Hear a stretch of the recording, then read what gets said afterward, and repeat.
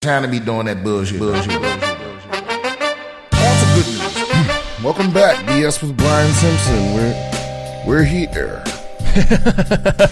You got so much energy just radiating off of yourself right now, Brian. We're still here from some reason. Just got back from Virginia, Richmond. It was actually pretty good. Best funny bone I've been to so far.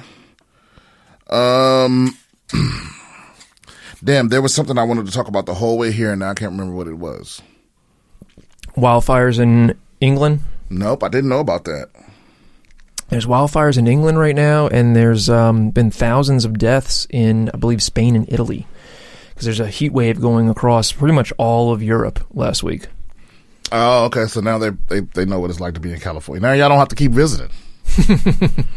Well, all their buildings and shit are built in like the 1600s, you know? So they should be good then, right? No. They have no air conditioning. They have terrible insulation. It's meant to keep the heat in, you know? Oh. Because it used to be cold. So they're fucked. Yeah, they're fucked. So they're getting 40 degrees Celsius over there, which, what is that in Fahrenheit? That's 104 degrees in London. Wow.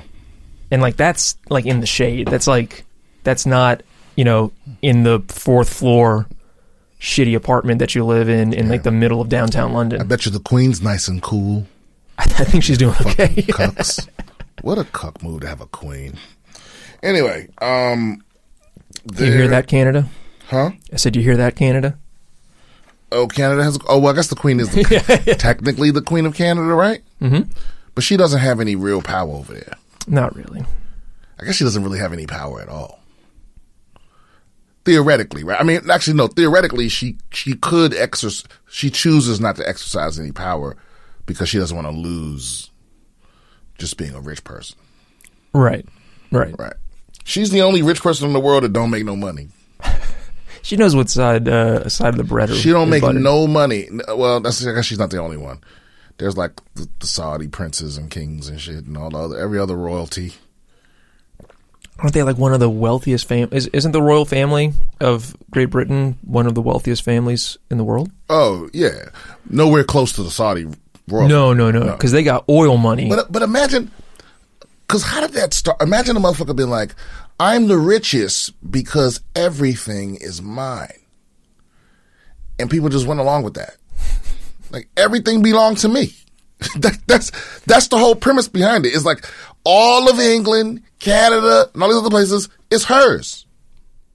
Why? No reason. She didn't win it in battle. That's what I feel like. I feel like the only way you should be able to be the queen, you have to win the throne in battle, in hand-to-hand combat. They should just redo it because they used to do that, right? Yeah, I mean, I would love look if I ever, because you know, if you've been watching for a while, you know how I feel about the Queen. You know how I feel about the royal family. Period. But I would just love for someone to discover some kind of ancient scroll.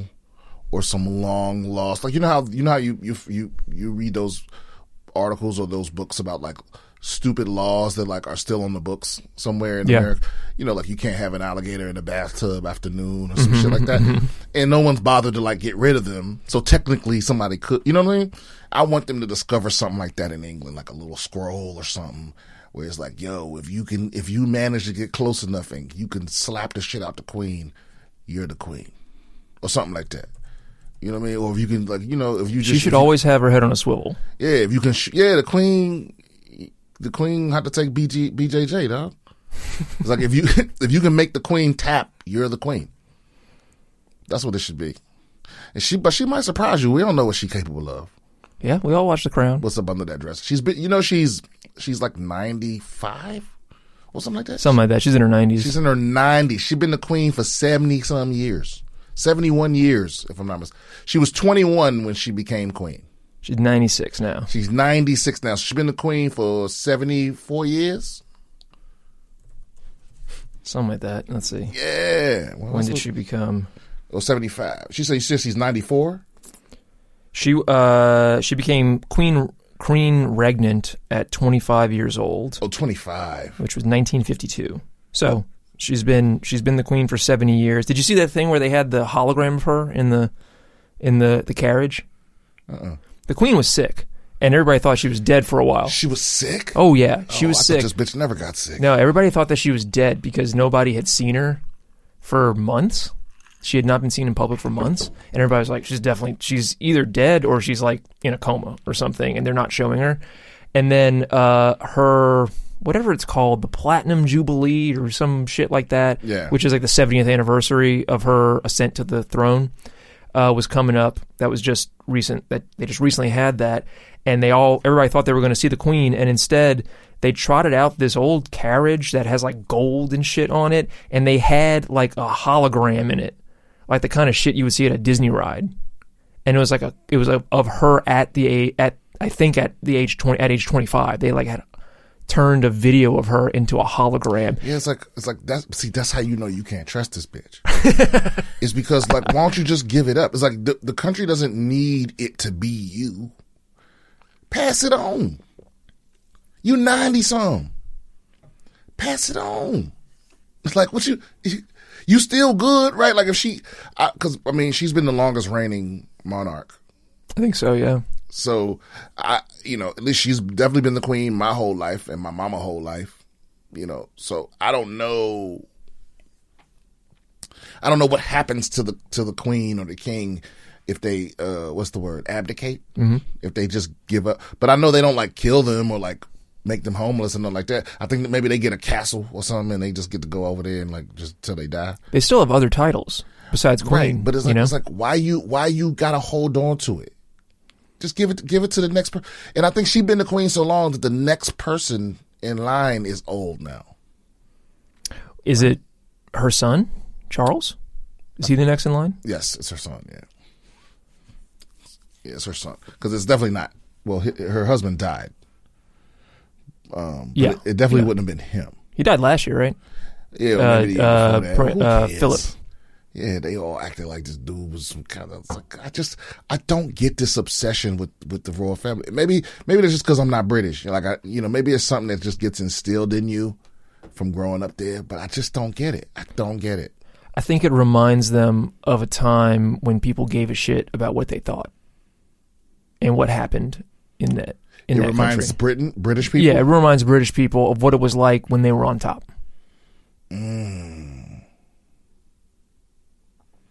Yeah, I guess. Yeah, maybe they look at it as something that like they have over the rest of the world. Yeah, because the thing is, there's other queens and kings, but if you say the queen, it's England.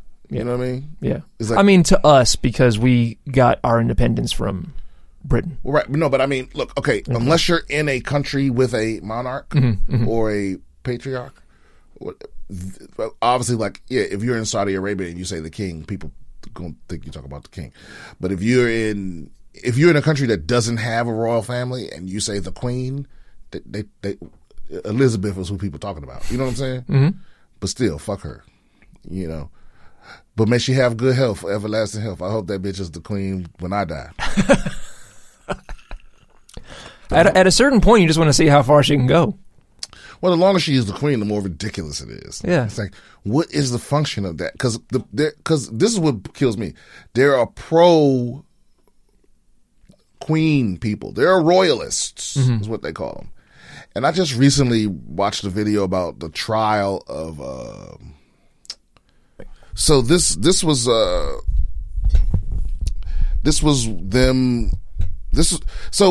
maybe it'll be familiar to you if I say it, but the guy he started some bullshit war, and then to keep the war going, he made it illegal not to let him borrow money.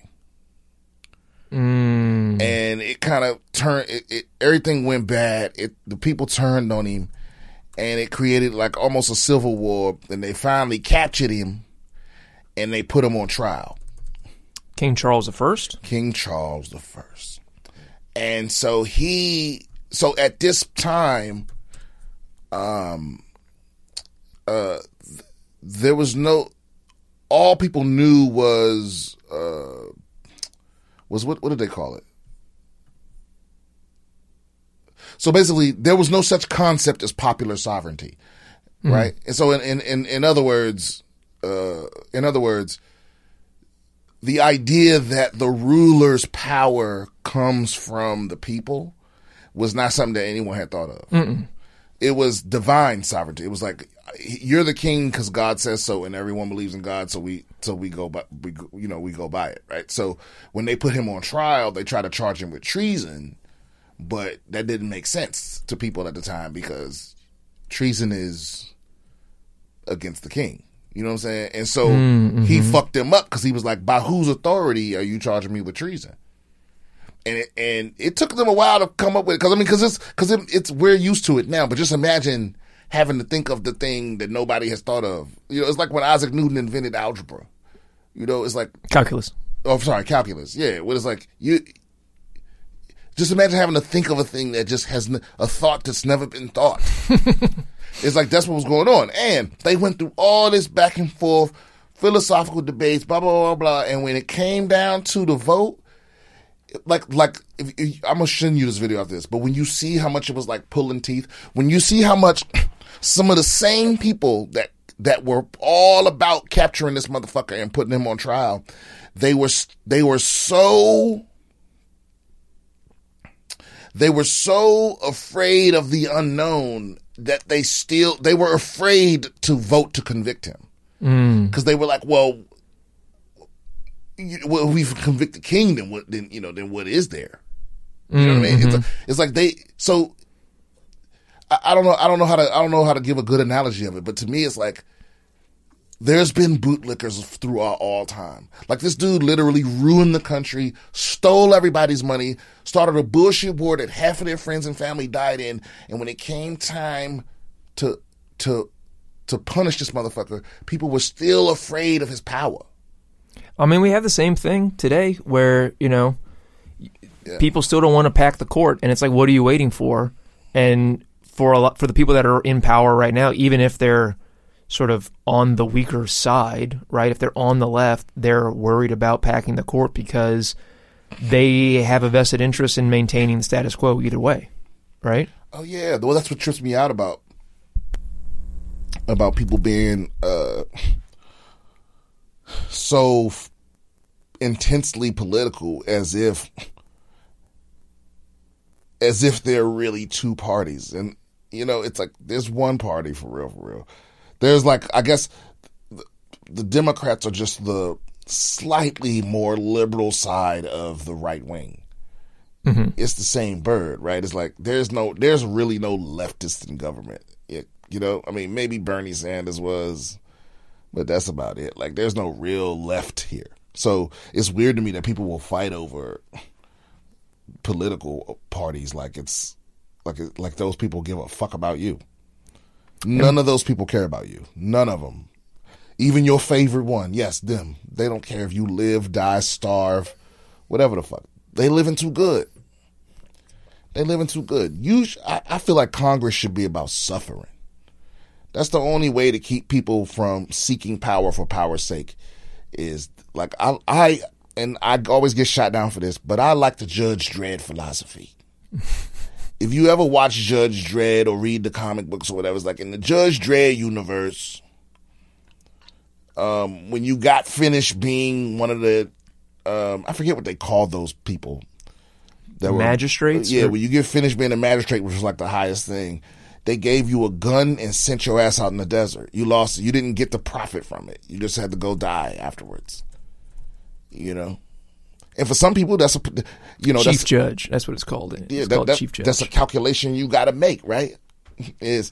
Will I sacrifice everything to be in power for a long time? Some people would, but just like these people that go to Congress now, they don't have to sacrifice nothing. They don't lose anything. They all just get rich. They go there and get rich off of, I forget, like Nancy Pelosi tried to act like she wasn't invested in the semiconductor stock. Like, oh yeah, I just have other people, but I don't pay attention to it. It's like, really, y'all believe these motherfuckers? Other people like your husband, right? Your husband is oh yeah, but we don't talk about work when we. Oh yes, you do, bitch. We saw you in the hair and getting your hair did during the pandemic. That's the other thing. All of them did it. Like all these politicians all they all make rules for you that don't apply to them. Mm-hmm. Yeah. Because I'm like, me and you agree on this. I'm all about the Second Amendment, you know? Sure. And it's like, conservatives want everybody to have guns, but not near them. Mm-hmm. You can't have a gun around one of them motherfuckers. They like, oh, no. You come to the rally, you got to keep the gun in the car. You know what I'm saying? And then liberals claim they don't want nobody to have guns, but then they surrounded by people with guns to protect them. From who? From you.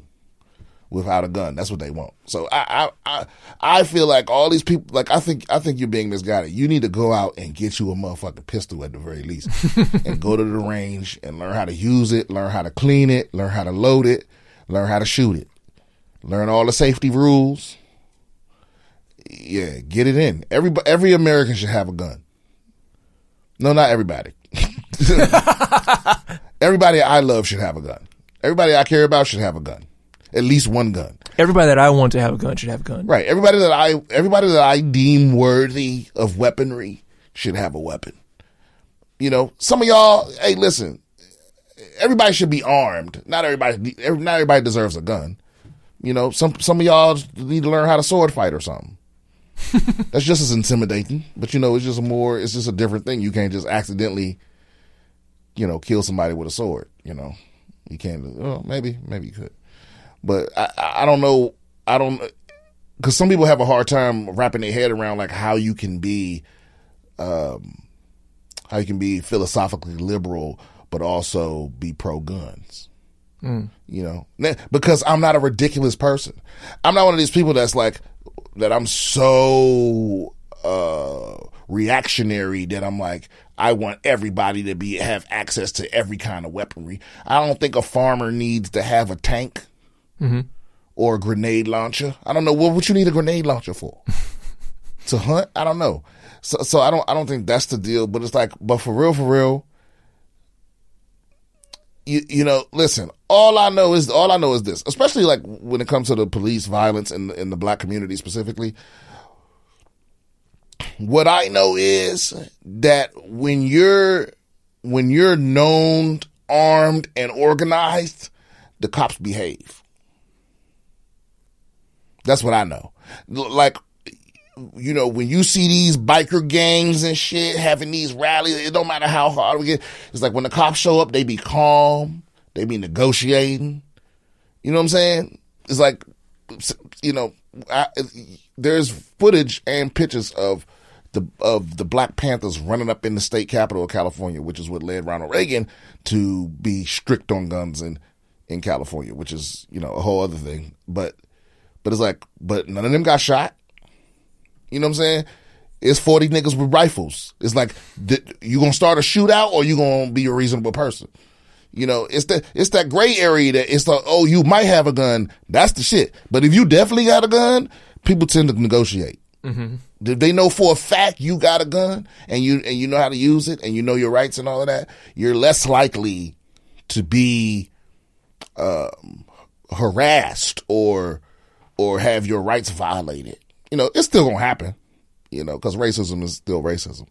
But I just mean, people gonna approach you with a whole different attitude, you know. So that's just me. I feel like you crazy as shit if you don't have a weapon right now in this day and age. You know, you rolling like you living in the should world. Oh, I should be able to just, well, you can't. You can't. And there's a certain calmness that you can move through the world with when you know that you're armed. True. You know, there's a certain, you know, there's a certain, you get that cocaine confidence when you got a pistol in the holster and you know how to use it. That's the key. That's an important element of it. That is the key, because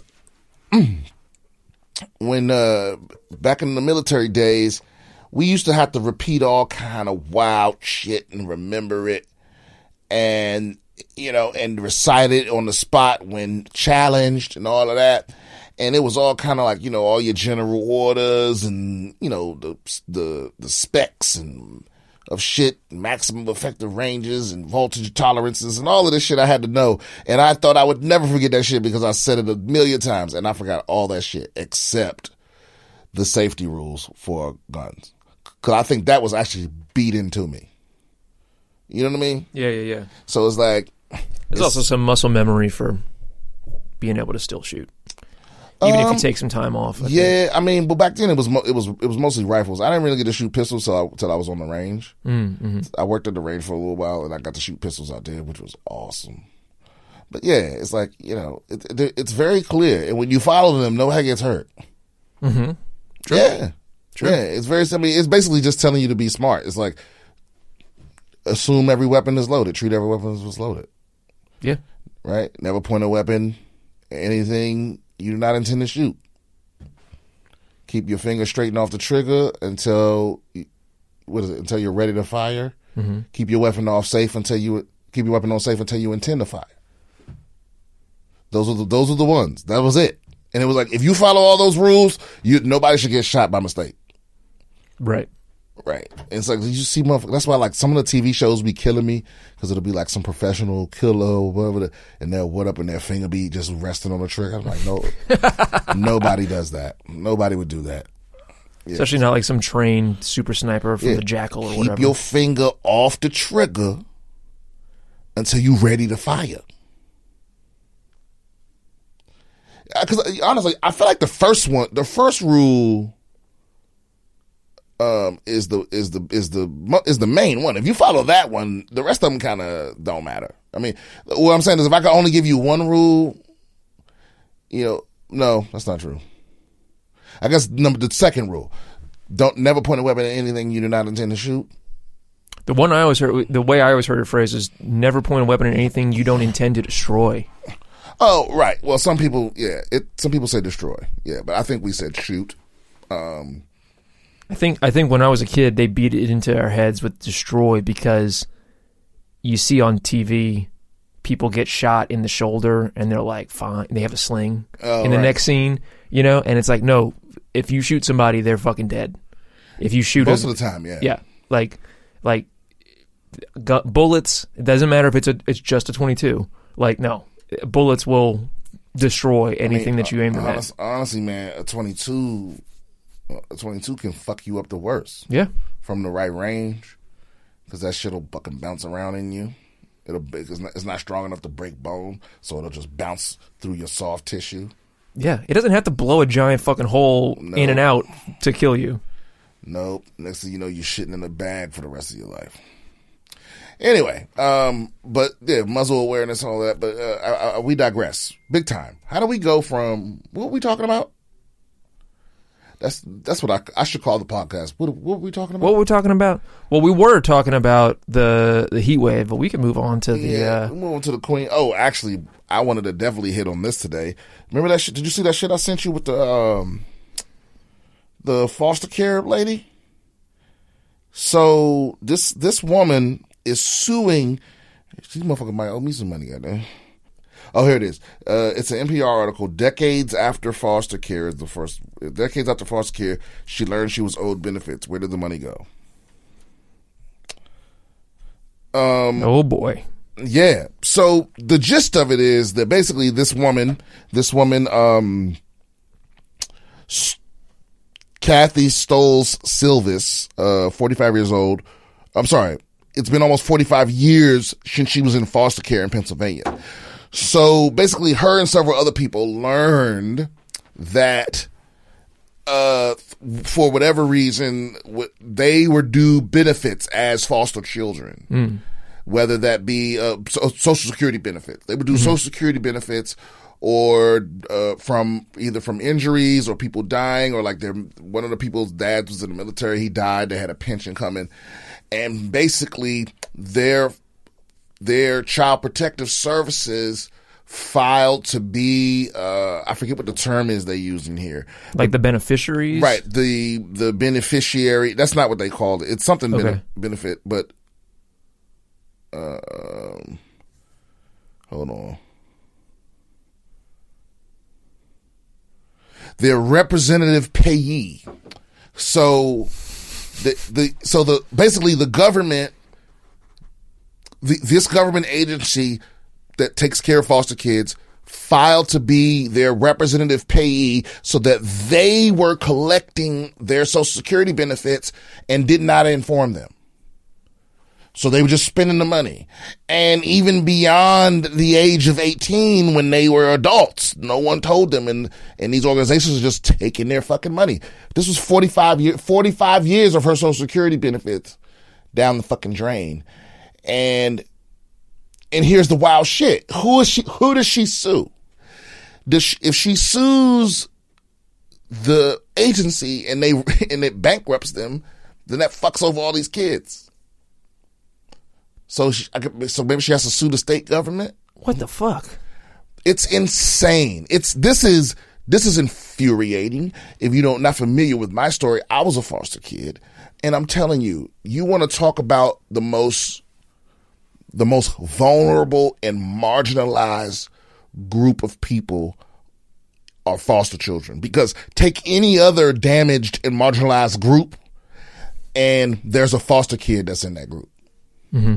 It's made 10 times worse because you don't have as much agency as a normal child would, and because the state is your parent, you're a ward of the state, and so it's basically, it would be like if a company owned you. It would be like if a soulless corporation was your father. You know what I mean? And I think we need to execute these people. That would be justice. We need to execute the people who signed the papers that took this money from these kids. This is a lot of money. Oh. This is like $700, $800 a month, starting when kids are like 12, 13 years old. Yeah, man. Yeah. It's bullshit, and I like where your mind went there. Execute, okay? So we agree on that, but let's talk about how we should execute them. You know what I'm saying? Shoot, because I say hit them with the icy hot. I want to have them sitting in an ice tub with their hands in pots of boiling water. So they just feeling it. They feeling all the sensations from both sides until they fucking pass out and drown. Not a bad idea, right? I'm down with that one. I say hit them with the Wu-Tang torture and sew their assholes closed and keep feeding them. What about that one where they put the pot upside down on your stomach with like the rats in it, and then they slowly heat up the pot so the rats have to dig through to get out? Oh, dude, no. We go straight ancient on them. We hit them with the trial of the boats, right? This is what you... Oh, the two boats going in opposite direction? No. That's too quick. No. What you do is you tie them down to a boat.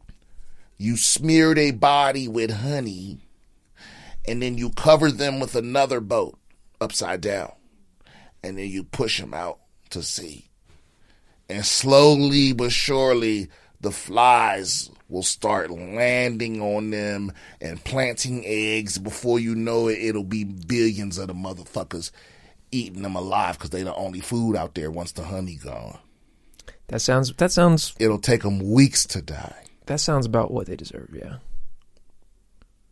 Yeah. But now that leads us to the next question. We've decided they need to be dealt with. We've decided how. Now, who is the real question? Who is responsible? Why is this practice even allowed?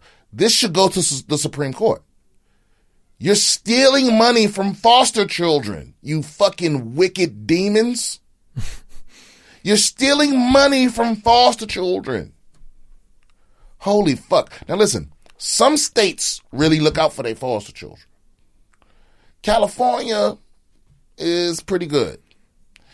They'll take care of you for a decent amount of time. I think you always get to go to state schools for free, which which is pretty cool. I don't know. They didn't do that in Maryland. I mean, they would pay for your school till I think you were 21 or something like that, but they should do it for life. Because that's the thing.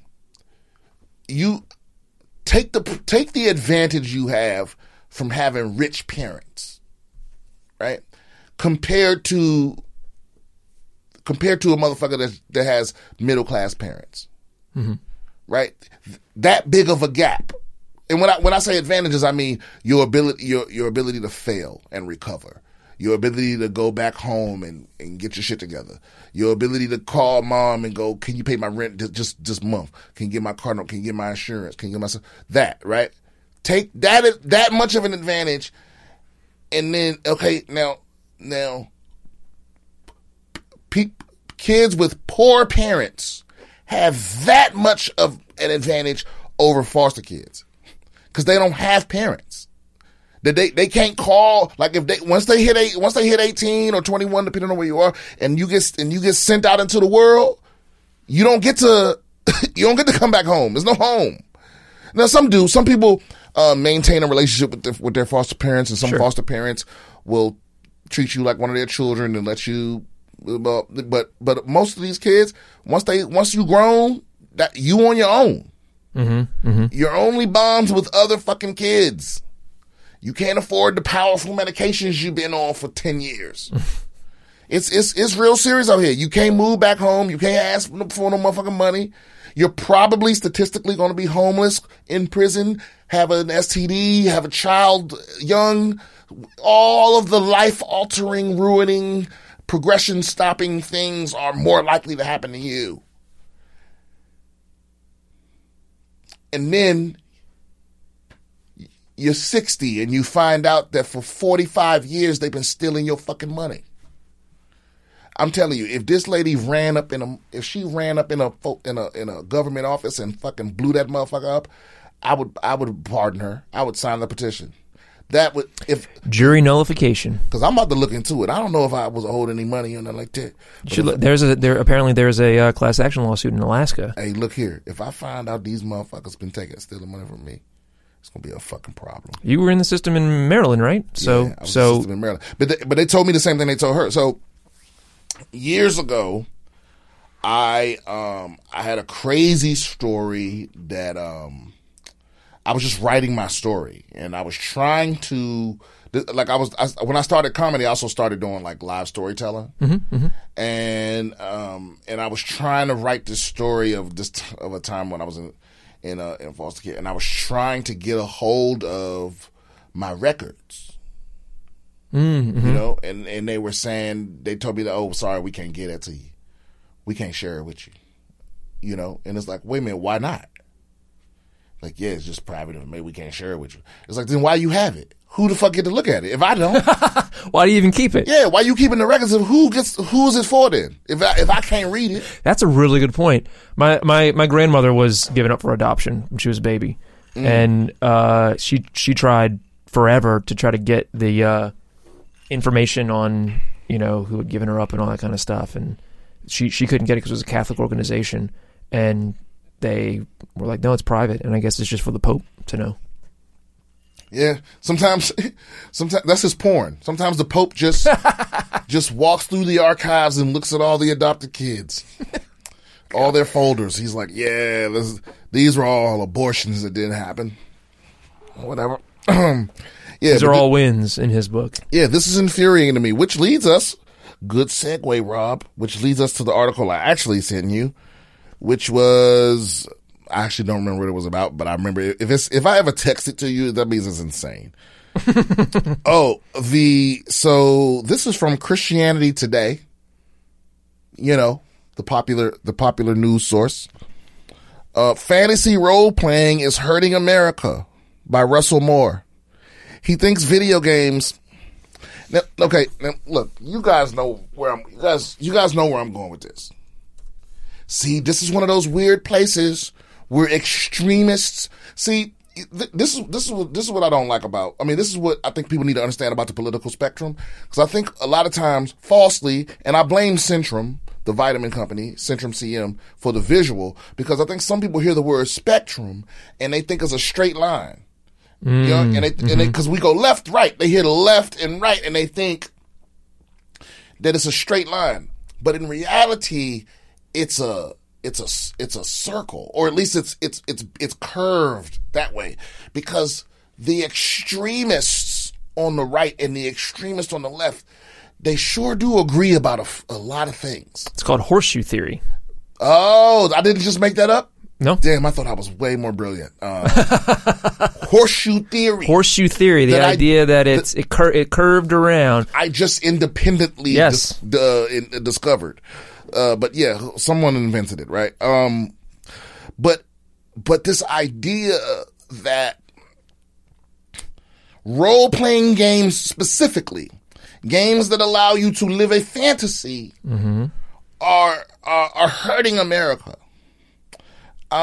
He says, so he goes, as a kid in the 1980s, I heard dire warnings from my evangelical elders about the fantasy role-playing game Dungeons and Dragons. What warnings did you hear that's the satanic panic stuff. Right. It's like only Druid is for experts. Although I never played D&D, I didn't take these admonitions all that seriously because I reasoned that the same logic could be applied to Tolkien's Lord of the Rings or Lewis's Chronicles of Narnia. Now in the 2020s, I'm wondering if my evangelical elders weren't partly right about the way fantasy role-playing can paganize a culture. Just now, guys, y'all know what paganism is. It's belief in multiple gods. That's what a pagan is. It's somebody that believes there's more than one God. That's it. So I don't know how. It's the Christian word for infidel. Well, okay, true. Christians have used it as a curse word, but so I guess they mean not Christian, right? Yeah. But I guess no, because I guess that would because they don't look at atheists as pagans. A pagan is somebody that worships another.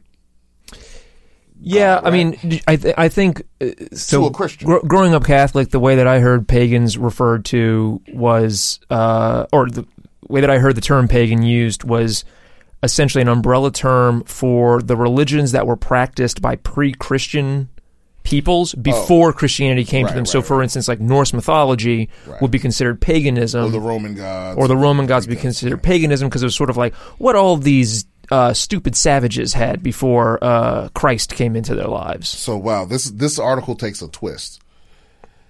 In this month's Atlantic, Jennifer Senior explores a similar thought in relation to nationalist political strategist, right-wing media personality Steve Bannon, who is currently indicted on charges of contempt of Congress regarding his alleged role in the January 6th insurrection.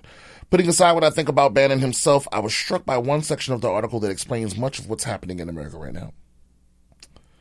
Senior points to a 2018 documentary to which Bannon explains to a filmmaker how when working in the internet gaming industry, he was surprised to learn just how many people are devoted to playing multiplayer online games. Uh-oh. Slippery slope. I mean, you know what? I guess World of Warcraft is some people's god. Yeah. Yeah. I mean, they're devoted to World of Warcraft the same way some people are devoted to their church. You know, they give them well over 10% of their money. Oh, yeah. You know? Although you can play Final Fantasy 14 all the way up to level 60 without paying a single cent. Yeah, but that's how they get you. I know. Yeah. The game don't start till you hit level 60. You can't play a Gunbreaker at level 60.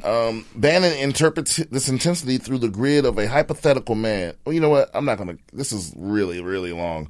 It's amazing that he has so much to say about it, and I just...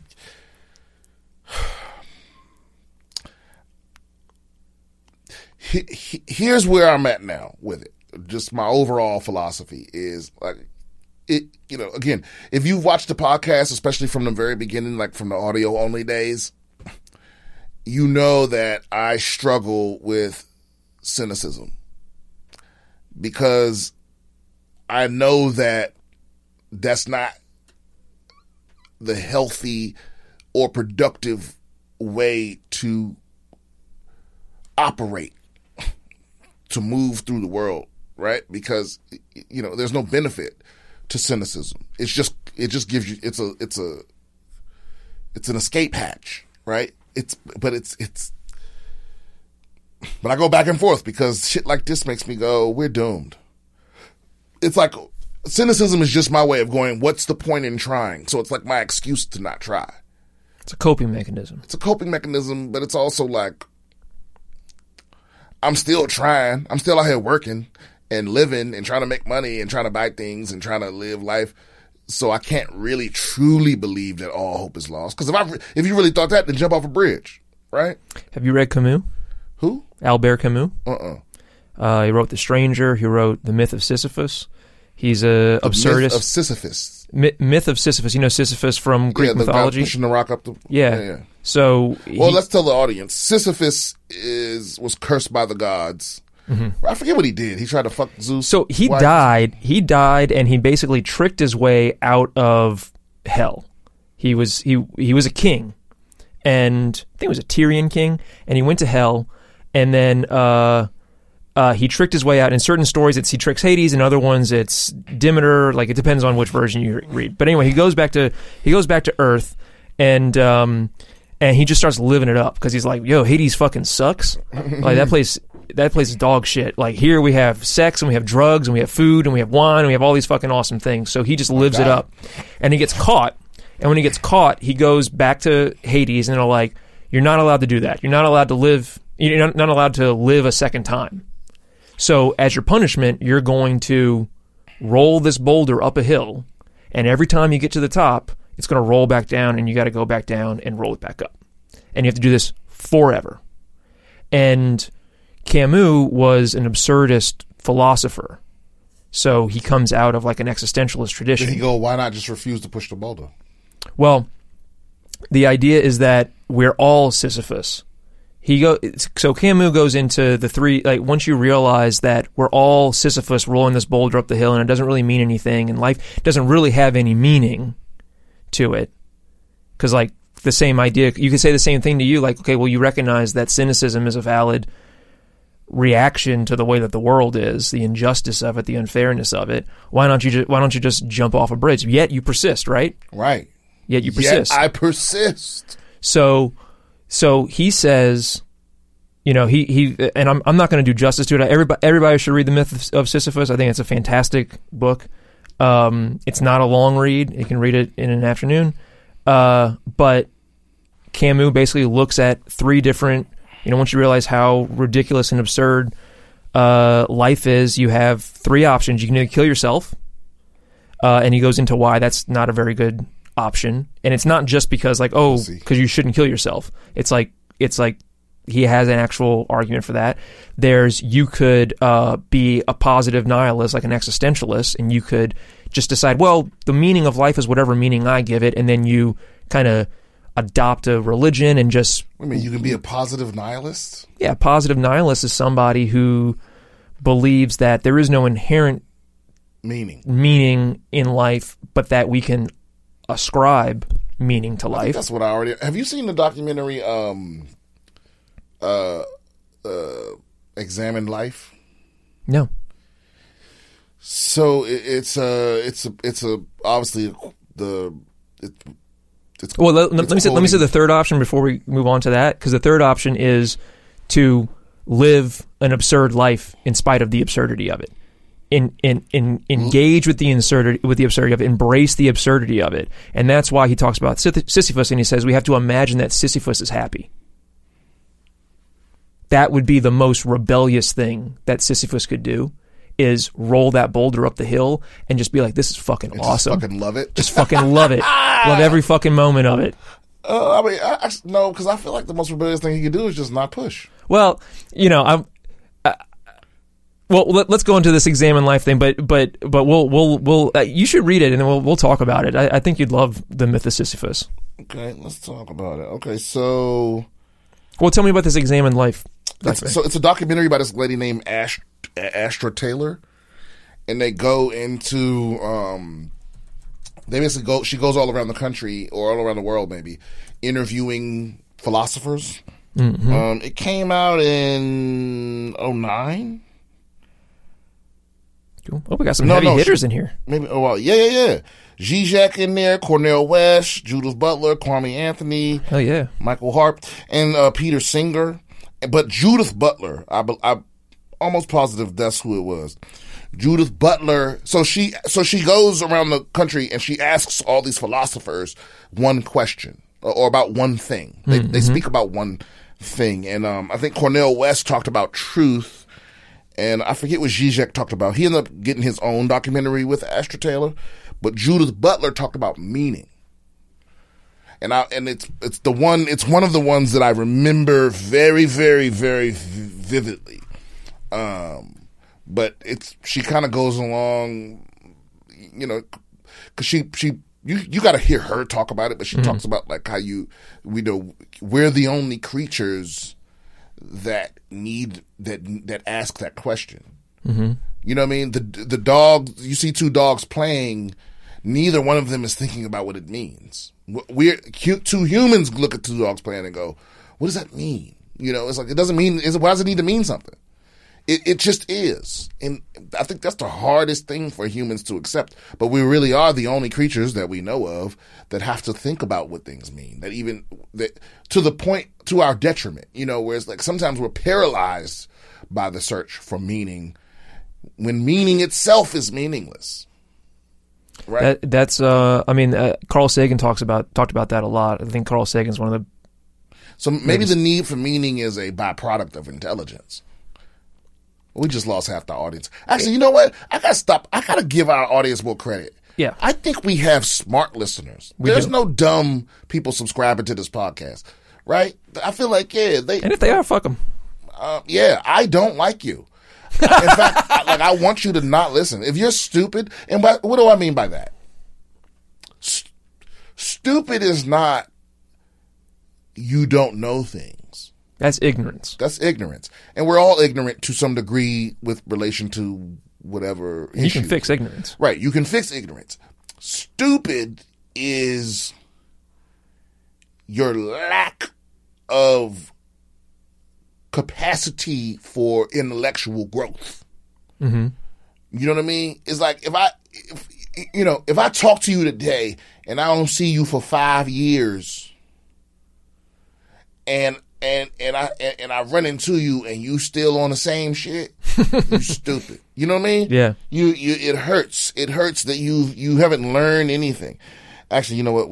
Before we get out of here, let me make sure I don't forget to address the write-ins. Yeah. Oh God. So first of all, dude, so I was a guest on Potter's podcast. Yeah. And I said something about people sending in beats, and I got like a shitload of beats. Fuck yeah. Some from Griffin Parker, some from Justin Smith, some from... We'll use them on this episode. There's one of them I liked in particular. Mm-hmm. I'm going to use that one. But you know what I think I might actually end up doing is... You know what? You want to do a giveaway? Sure. Let's do a... What should we give away? We'll figure that out. Okay. But next week we're going to announce the giveaway. And this is for the spitters. I'm gonna use this beat. So we're gonna give the dude that sent me the beat that I picked, we're gonna give him the same thing we're gonna give the winner. But I think I want everybody I want all the spitters to spit a hot 16 to the beat this guy sent me. Okay, cool. I would just like to know. I would just like to know how many MCs are listening to this.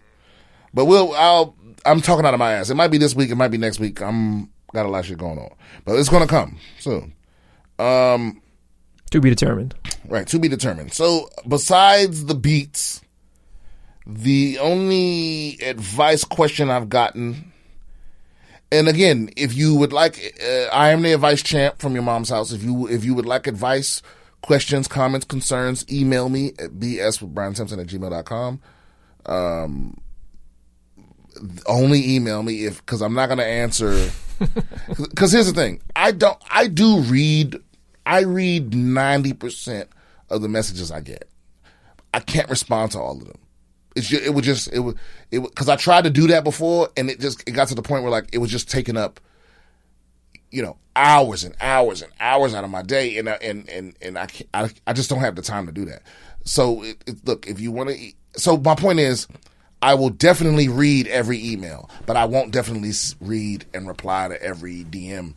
You know what I mean? So or a comment or whatever. I just can't. I'm not gonna do that. So email me if you want advice. Not that I haven't seen your question, probably, but if I answer you, then everybody gonna stop. Okay. Follow the rules. No. So this guy is Will. He says, I'm not asking for advice or asking a question. Really, Will? I know Brian loves the aspect of revenge and vengeance in movies, novels, real life, and whatever else. That is true. You do know me. He claims to be a big fan of it, and I'd like to recommend a movie called The Northman. Did I just watch that? Yeah, that just came out. He'd absolutely dig this movie where the entire premise and plot is about revenge. It's based on the old Norse tale Hamlet. Big love. Wait a minute. Hamlet is a Norse tale? Yeah. That's not Shakespeare. Well, Shakespeare based it off of a story that had already existed. In the same way he based, everything. Julius Caesar off of, he had historical pieces and he also had stuff that he made up. A lot of people don't realize that Hamlet was actually a semi-historical. Yeah, I'm pretty sure I just watched The Northman, and because here's the thing, I'm not just, I don't just like the story of revenge, but it's still got to be a good story. Revenge is just an element that'll suck me in. And I did like The Northman. I'll give it a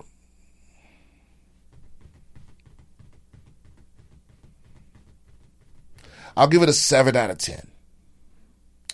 That's only because it was beautiful. It was beautifully shot, especially. Actually, I haven't watched it on my new TV. Maybe I'll do that next. But I was a little disappointed. I don't want to ruin anything for anybody. Would you recommend it though? Yes. You think people should watch it? I would recommend people watch it. Yeah, for sure. It's not like I didn't get to the end and go, oh man, fuck that. I can't get it. No, it wasn't a bad movie. I just thought there were,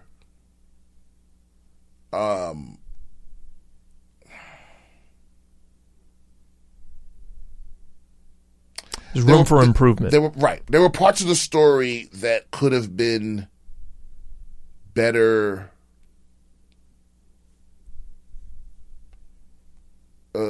Better told. Wait a minute. Let me make sure I'm thinking about the right movie. Was this the joint where the dude where it starts off with the dude's brother coming back from combat? No. And the wife smiles at him real quick. Are you thinking of the movie with Tobey Maguire and Jake Gyllenhaal? Northman came out this year. Right. Yeah. And the opening scene. Oh yeah. The king comes back from war. Yeah, it's got Alexander Skarsgård is basically Conan O'Brien. I mean, Conan the Barbarian. Yeah, like the king. I know the king comes back from war, yeah. Greets his wife, and then the brother comes back after him. Yeah, and him and the wife got a thing going on. Right? That's Hamlet. Okay, right. Okay, yeah. So yeah, I did watch it. It was cool, and I've seen the story of Hamlet told a bunch, and this is probably my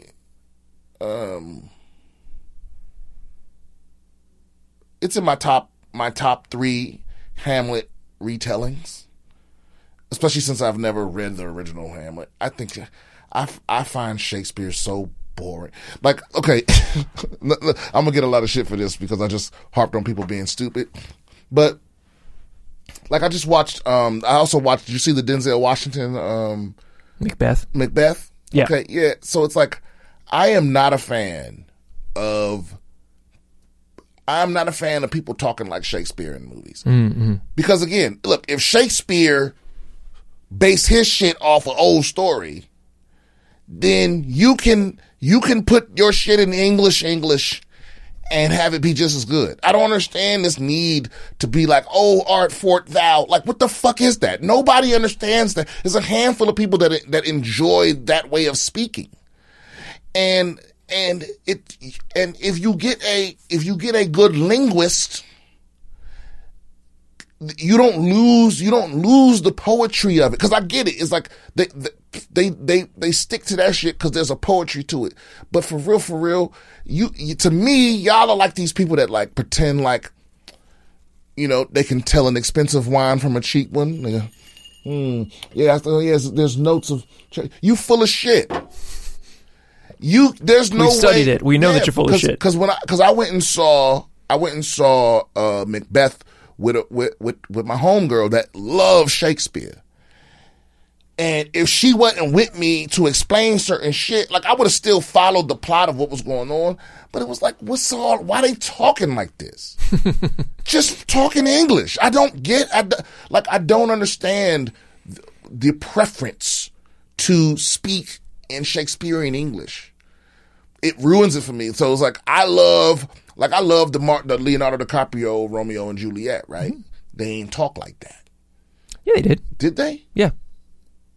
They had they used this. They just updated the setting, but they spoke. Oh, right. It was some modern shit. Yeah. Well, but good example would be like West Side Story, right? West Side Story is beat for beat Romeo and Juliet, but they update it to modern times. Modern times. It's one of the greatest movies. It's a fantastic movie. Yeah. It's like, I don't get it. If it's a good story, it's a good story. You don't got to be all on that who forthwith and all that shit. Don't nobody talk like that. Is this? What about a movie like My Own Private Idaho? Isn't that's an adaptation of a Shakespeare? I don't know. One. I feel like there was a bunch in the 90s and like the early 2000s that were basically adaptations of, like, for instance, 10 Things I Hate About You, which is like a teen movie, is basically Taming of the Shrew, but just updated to modern day and made into a teen date movie. Oh, see, that's the other thing too. I don't like it when they tell me it's Shakespeare. I don't think they did it with that one. Yeah. I mean, it was very obviously. I mean, if you know the story, you're like, okay, this is Taming of the Shrew. But yeah, I mean, tell me a story that can't be told without talking like that. That's my point. They do it for, it's like a snobby, they do it to like be snobby about it. You know? Because the whole time I was just like, I mean, because some of the stuff don't even make sense. Like, because I put it to like this. I could watch a movie in any other modern language and without even understanding the language, still know exactly what's going on just by the tone of things and blah, blah, blah. But the Shakespearean language is closer to English than a lot of those other languages. But it's so distracting. I don't know, man. Like, cause Denzel Washington, all I could tell was he acting his ass off. But I couldn't tell how, like, it was, I don't know, man. It was just, it would have been a great movie if it had been in English. English, modern English. Even American. Even the Queen's English. Yeah. Yeah, but look, man, Shakespeare, like I'm telling you, look, hey, Hollywood people, if I'm ever, and I probably won't be, but if I'm ever in like a Jordan Peele position where I can make movies and make more and blah, blah, don't even bother sending me a script that's talk like that. Because I'm not only am I going to laugh at you and reject it, but I'm going to tell everybody else to laugh at you and not. You'll never work in this town. I will destroy you. You'll never work in this town again. No, I don't know, man. And maybe it's me. Maybe I'm not as sophisticated as I think, but I just don't see the point. I don't see the point in making a movie, making the dialogue needlessly complicated for the sake of what? Sticking to Shakespeare. I don't get it. You know, and look, Shakespeare wasn't that great of a person. I don't think he wrote all of those things. I think he stole most of it. You know, is that a story that's another podcast, huh? Yeah. I think he stole most of it. I think Shakespeare was the Elvis of Ooh, okay. That's a good, those times. He stole those stories from people that didn't have the means to do anything about it. He was the Thomas Edison of writing. I mean, look, think about it like this. Nobody in history, the most brilliant minds in history, how many of them got 20 hits. Nobody is that prolific. Nobody has 20 just masterpieces. Not Beethoven, not not Martin Scorsese. No genius in the history except Shakespeare is just home run, home run, home run, home run, home run, home run, home run, home run. Come on, he's stealing from people, man. What we talking about? Fuck it's also, I mean, even if you talk to Shakespeare historians, they come to fisticuffs over which versions are authoritative, and the whole sections, whole plays got rewritten in large aspects from throughout the different times that they were staged. So yeah, I wish a Shakespearean would run up on me. See me, nigga. Anywhere I'm at on the road, and you a Shakespearean, you got beef with what I said, come holler at your boy. I will put hands and feet on you, boy, like E Honda and Chun Li at the same damn time. I'll fight over this. Maybe I'm not that serious about it, but I will be. Like if somebody approached me really angry. By the way, these are two. Okay, I got to address these two things. Wait a minute, did I answer his question? He didn't have a question. He just suggested that you watch The Northman, which you've already seen. Yeah, which I have. Yeah, and it was great. Thank you for the recommendation. I'll take the other revenge recommendations, but. Also, if you have any stories from your own lives about revenge, feel free to send them in. Oh, hit me with a story about revenge. We can make that a whole segment. Yeah. And we can use one of the songs to transition to the segment. Send me your stories about revenge. Send me your obscure Black history stuff, because people have been asking me why I don't do that anymore. And I do it. Well, I haven't done it in a while. But it was just, back when I was doing all the research on my own, it was just very depressing. Because every story, because I used to do, before we were doing video, I used to do a Black history segment, right? And it was like, no matter how great the story was, it would always end with like racism. And it was just depressing to be sitting in a dark room. Because I was recording in my bedroom, like under a blanket, so I didn't fucking get having the outside noise. And I would just be sitting in the dark reading about like somebody whose dreams were ruined or snatched. I don't know. This person did this great thing, and then they were immediately murdered. Yeah, so, send me all of that. Now, so I gotta tell you, people this weekend two things happened. One, this lady walked up to me after the show, and she was like offended by something I said, and I was like, lady, I'm just saying what's funny. Like, it ain't even about you. In fact, I didn't even know who she was until she walked up to me. Like, she was in the back. Like, I just heard her voice, and I made fun of her voice. Mm-hmm. And then she walked up to me after the show, and I was like, well, what do you want me to do? And then she pointed at her husband, like almost like, so you gonna let this slide or whatever? And it's like, and I just walked away from her. I was like, don't do that. What was she mad at? She was mad because I made fun of her. Oh, you understand what I'm saying? Like crowd work? Yeah, oh. She probably had a couple too many. Okay. And she was having some kind of interaction with the server, and it was loud. And her voice just cut through the room at the time when I was like, this happens a lot, where there's a, because I have a lot of pauses and right, and sometimes it's like at the wrong moment, it's like her voice just cut through the silence and ruin the timing and all that. So I started making fun of her voice. And it's like, bitch, look, if you had a comedy show, you gonna get made fun of probably. Or you could shut the fuck up. Right? You don't get to control the content. That's what some people don't get. It's like when you go to the movie is already made. You don't get to decide what happens in the scenes and shit. Well, at least not nowadays. Not until maybe 10 years from now. But it's like when you come to the comedy show, you don't get to decide what's in the show. Your options are, and I'll say this till I die, your options are to laugh, don't laugh, or leave. That's it. Anything else that happens, you either at the wrong show or you don't got a sense of humor, that ain't got shit to do with me. You know what I'm saying? And it's like, I'm glad that her husband wasn't aggressive, because I didn't want to have to fight nobody. But I will throw hands, nigga. If you try to attack me over some comedy, just don't do it. Don't do it while I'm on the road. Listen, I don't have my pistol in Virginia. You know what I'm saying? But I got these hands, and I got about 2 or 3 ass whoopers to give before my shoulder go out, probably. But that's neither here nor there. It's like, but look, don't approach comics. Just go home. Go home and never come see me again. That's all you gotta do. Just don't buy no more tickets. Don't tell your friends I'm funny. Just leave. If you that upset, just leave. Anyway, I don't know if this is a symptom of where I was headed, or the fact that that I flew on American, because I normally fly on Delta because it's LA Hub.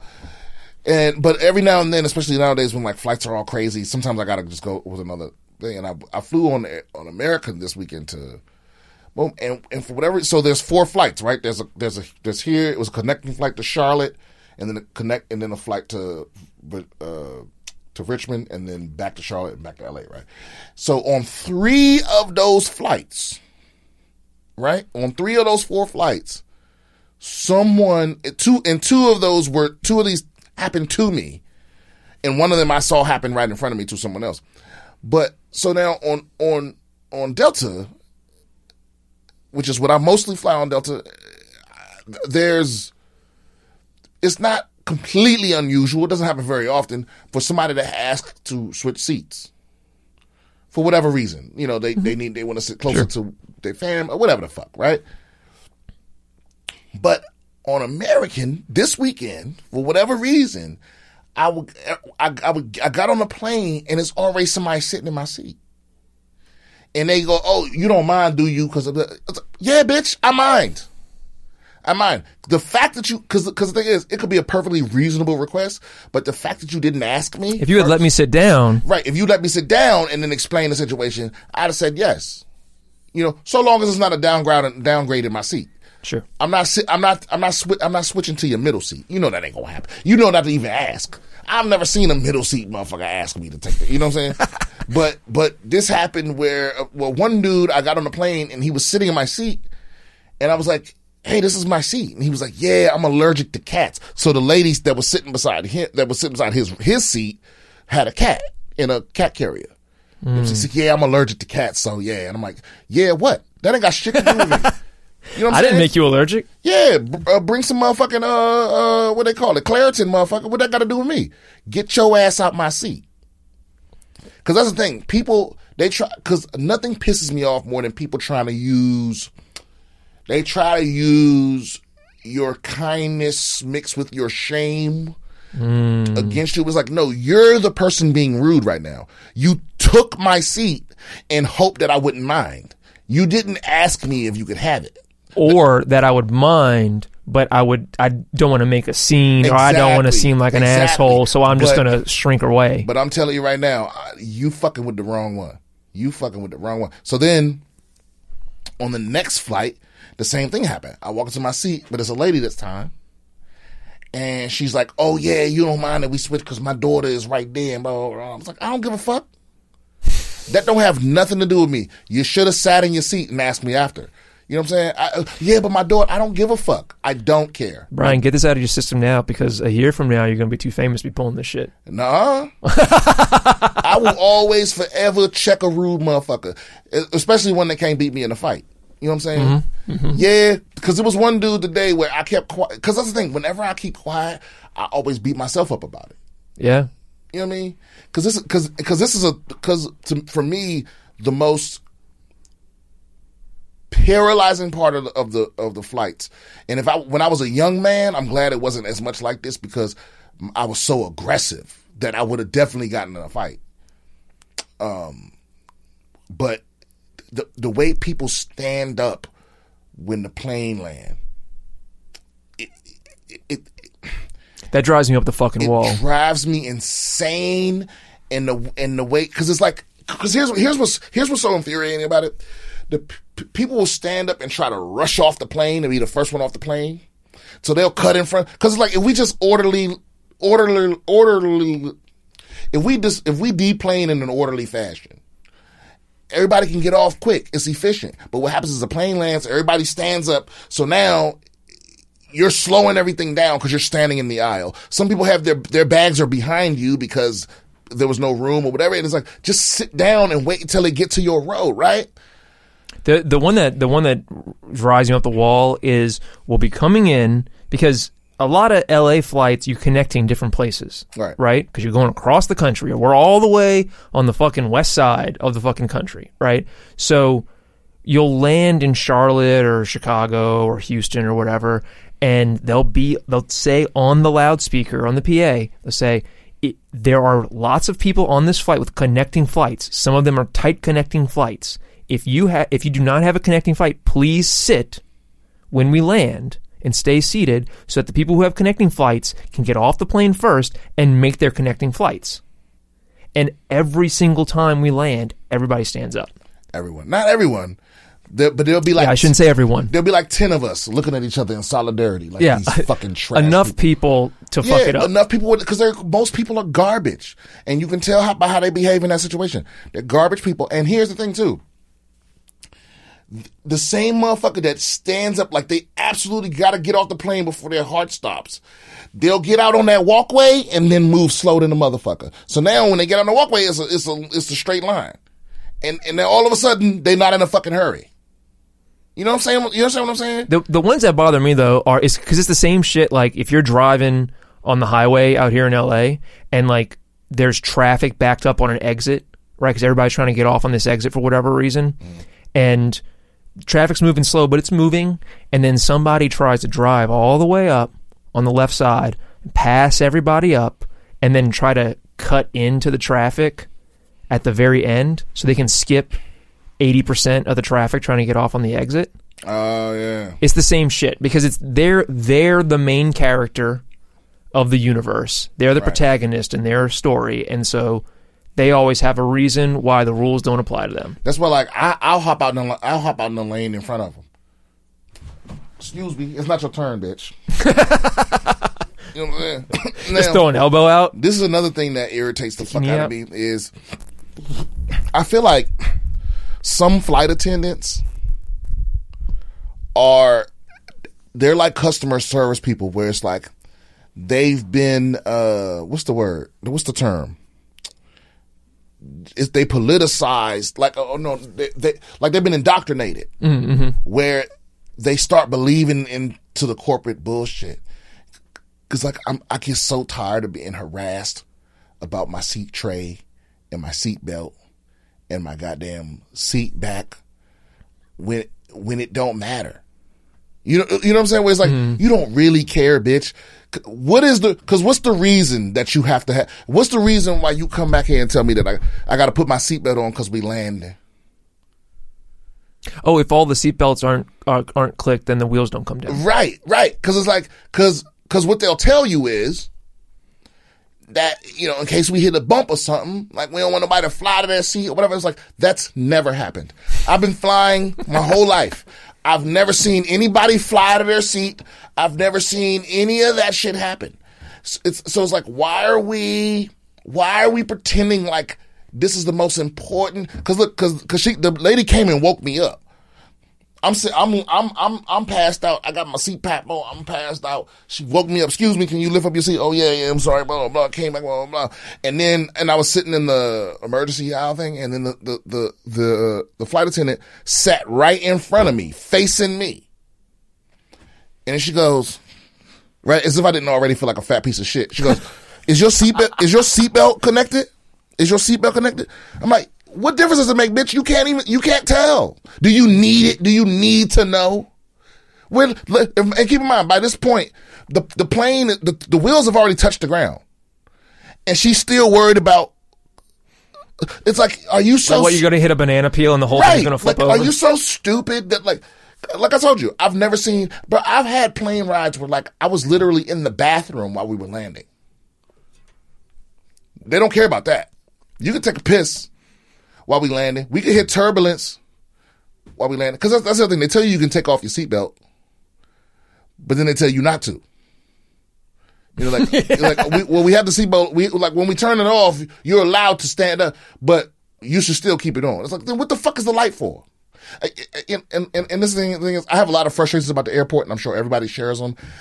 And airplane material is like the hackiest material, but good God Almighty. I feel like it's gonna come bursting out in my material because there's so many things I get frustrated about. Well, and comedians have to fly all the fucking time. That's one Yeah, of the reasons. but I'm telling you, I mean, like, but what I guess my frustration with the flight attendants, not all of them, most of them be cool as shit. But it's almost like when you're talking to a customer service person and they know that their company is on some bullshit, and instead of because all I need from those people is just a glimpse of like, we're both people and you know this is bullshit. Like, I know you got to read the script and I know you got to do whatever the supervisor says or whatever, but just be a human for a moment and acknowledge that what's going, like with the shit I was going through with Best Buy. It's like, just acknowledge to me for a second that you realize how stupid this is. That's all I need from you. You can't, like, you being a true believer in the bullshit is what's frustrating me. So it's like, sometimes it's like, I feel like, or maybe it's like, this is a little bit of power you have. So you feel like you gotta exercise it. Where you like, yeah. It's like you want, I don't know. You know, I know I'm gonna get feedback from all the fucking rule followers out there. You fucking, and you know what? And if you take their side on this, I hope the plane does crash. Yeah, I hope you have an inverted clitoris. I hope it's like an innie, like a belly button. Oh. Yeah. Same thing with your penis. Depending on what you have or had. That's how I feel. Don't forget, speaking of penises and clitorises, BS20 will get you 20% off and free shipping at manscaped.com. Hell yeah. If you have any questions, complaints, concerns, email us at bswithbriansimpson@gmail.com. And for my future tour dates, which will also be in the description, go to BrianSimpsonComedy.com. All right. Yeah. Go to BrianSimpsonComedy.com because the people that own BS Comedy wouldn't sell it to me for cheap. Those fucking cunts. Shit. Yeah, BrianSimpsonComedy.com for my tour dates and future tickets. Next week, this week I'm on tour with Tom Segura, Tommy Boy.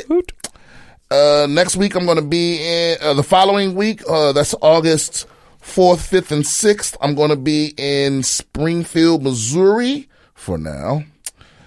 And then that's it all the way past my birthday. Be the Addison Improv in Texas on August 25th, 26th, and 27th. Also, don't forget, September 8th, 9th, and 10th, I'm going to be at the San Francisco Punchline. So you keep asking me when I'm coming to the Bay, when I'm coming back to the city, when I'm coming down to Tejas. All those things are happening in the next month and a half. So go to BrianSimpsonComedy.com, buy those tickets right now, and I'll see y'all next week.